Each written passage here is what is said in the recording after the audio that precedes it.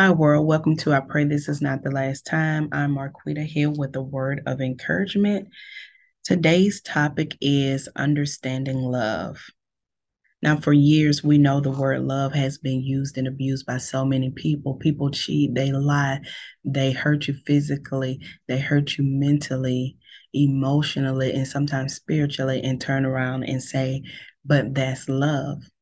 So today, so that we'll all have a better understanding about the word love and we're careful, hopefully from today's lesson, we're more careful about using the word as well as receiving it from other people. And we'll start off with this one that so many people know. For God so loved the world that he gave his only begotten son. His only begotten son. God took himself and came upon this earth, this sin sick, corrupt earth, and sacrificed himself just so that we can have a chance at a better future. That's love. And even with that, letting us know that our sins can be forgiven if we repent, and not only repent by our words, by our actions. Love loved us so much that love throws our sins into the sea of forgiveness, never to look at them again. A lot of the times when people feel like, God is God hasn't forgiven me, or God's still bringing this back to me. No, God's not doing that. You have to forgive yourself because God is not a man that he should lie. So when God says he throws our sins into the sea of forgiveness, never to look at them again, that's exactly what God means, and that will never change. That will never change.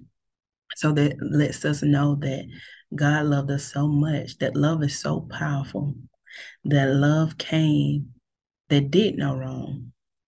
Love did no wrong, but came and sacrificed himself for us who were not fit, who were not worthy, and through him we were made worthy, those who accept him as our personal savior. Love has done and will continue to do some of the most miraculous things that we could ever imagine. And we learn that through God's love for us. And not only that, in 1 Corinthians 13, 4-7, it says, love is patient and kind. Love does not envy or boast. It is not arrogant or rude. It does not insist on its own way. It is not irritable or resentful. It does not rejoice at wrongdoing, but rejoices with truth. Love bears all things, believes all things, hopes all things, endures all things. Love is hanging in there with you to the very end, encouraging you, motivating you when you're winning, or even if you haven't won, but on your way to winning, because we always have victory in Christ Jesus. Love is the one that's pushing and motivating you to be your best. Love is that person who is investing in you to be a better you, and not solely just concentrating on itself. Love is patient, even when love gets tired. Love is patient, even when love don't understand. It is patient and it's kind. It's soft. And don't get me wrong. Even with true love, we all get a little frustrated and we get tired, but we don't give up because the love, which is God love, did not give up on us. And we, in the Word of God, are God's lambs, and we know how dumb a lamb can be. For one, a lamb has to be led by a shepherd.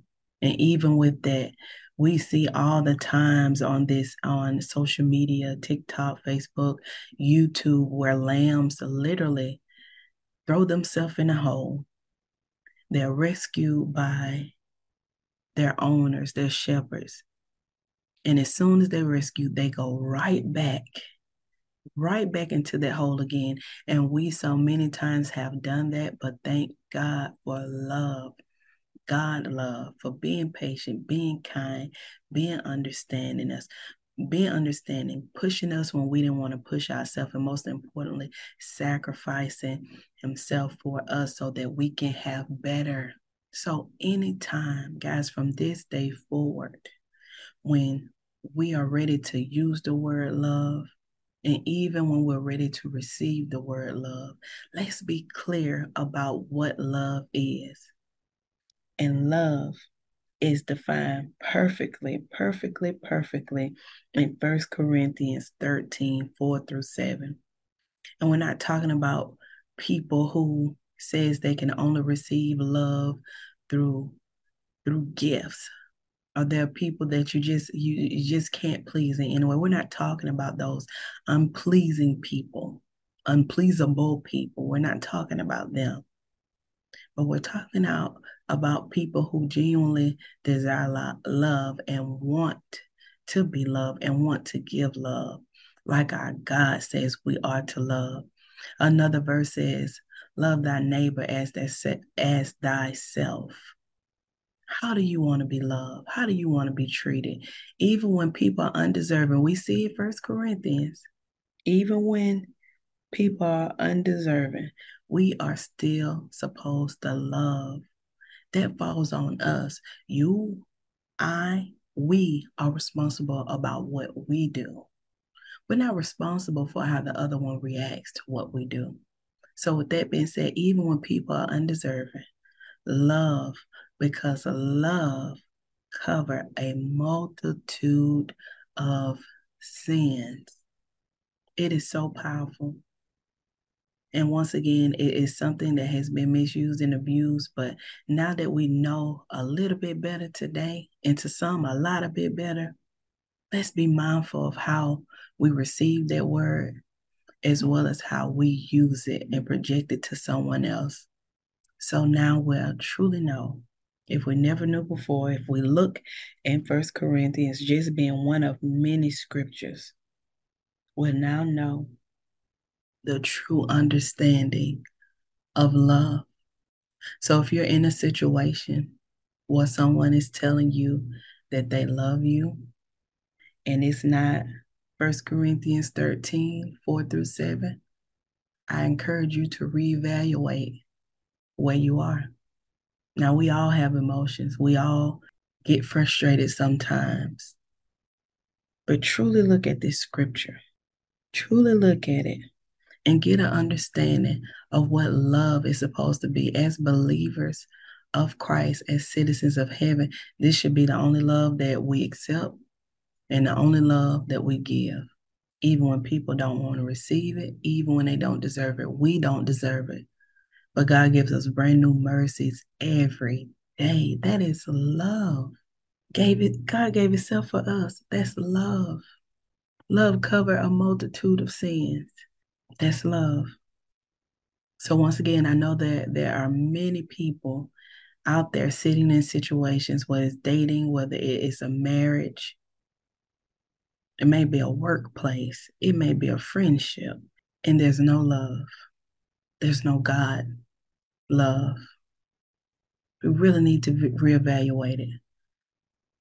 Because I can say this boldly and believe that this is true, that the only love God wants us to have is the love that He says, the love that He defines. And we find that throughout the Word of God.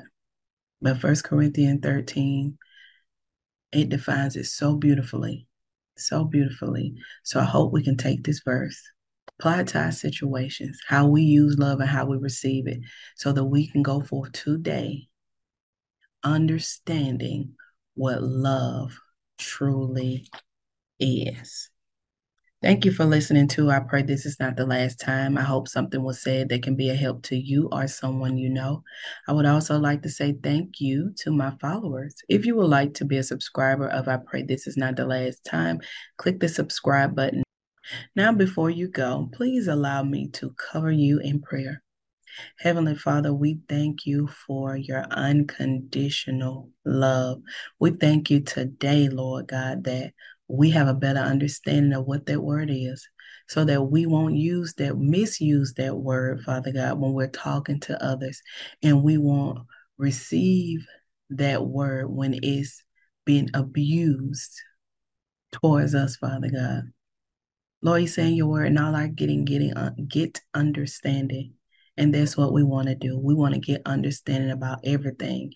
And we know your word, Lord God, it is a guide, it is a template to help. It is a map to help guide us through everything we face in life. We thank you for our brothers and sisters in Christ, Lord God, that you are bringing into our lives to help strengthen us, help water and feed us, Father God, when we are weak and Lord, and they needed to grow. And once again, Father, we just thank you for your unconditional love, even though we are so undeserving, Father God. You look beyond our faults and you see our needs. And we love you today, Lord God, when we go forth, loving according to your word, your will, and your way, and receiving love according to your word, your will, and your way. We love you, Lord God. We praise you and we thank you. These and many more blessings we ask in your darling Son, Jesus' name, Father. Amen.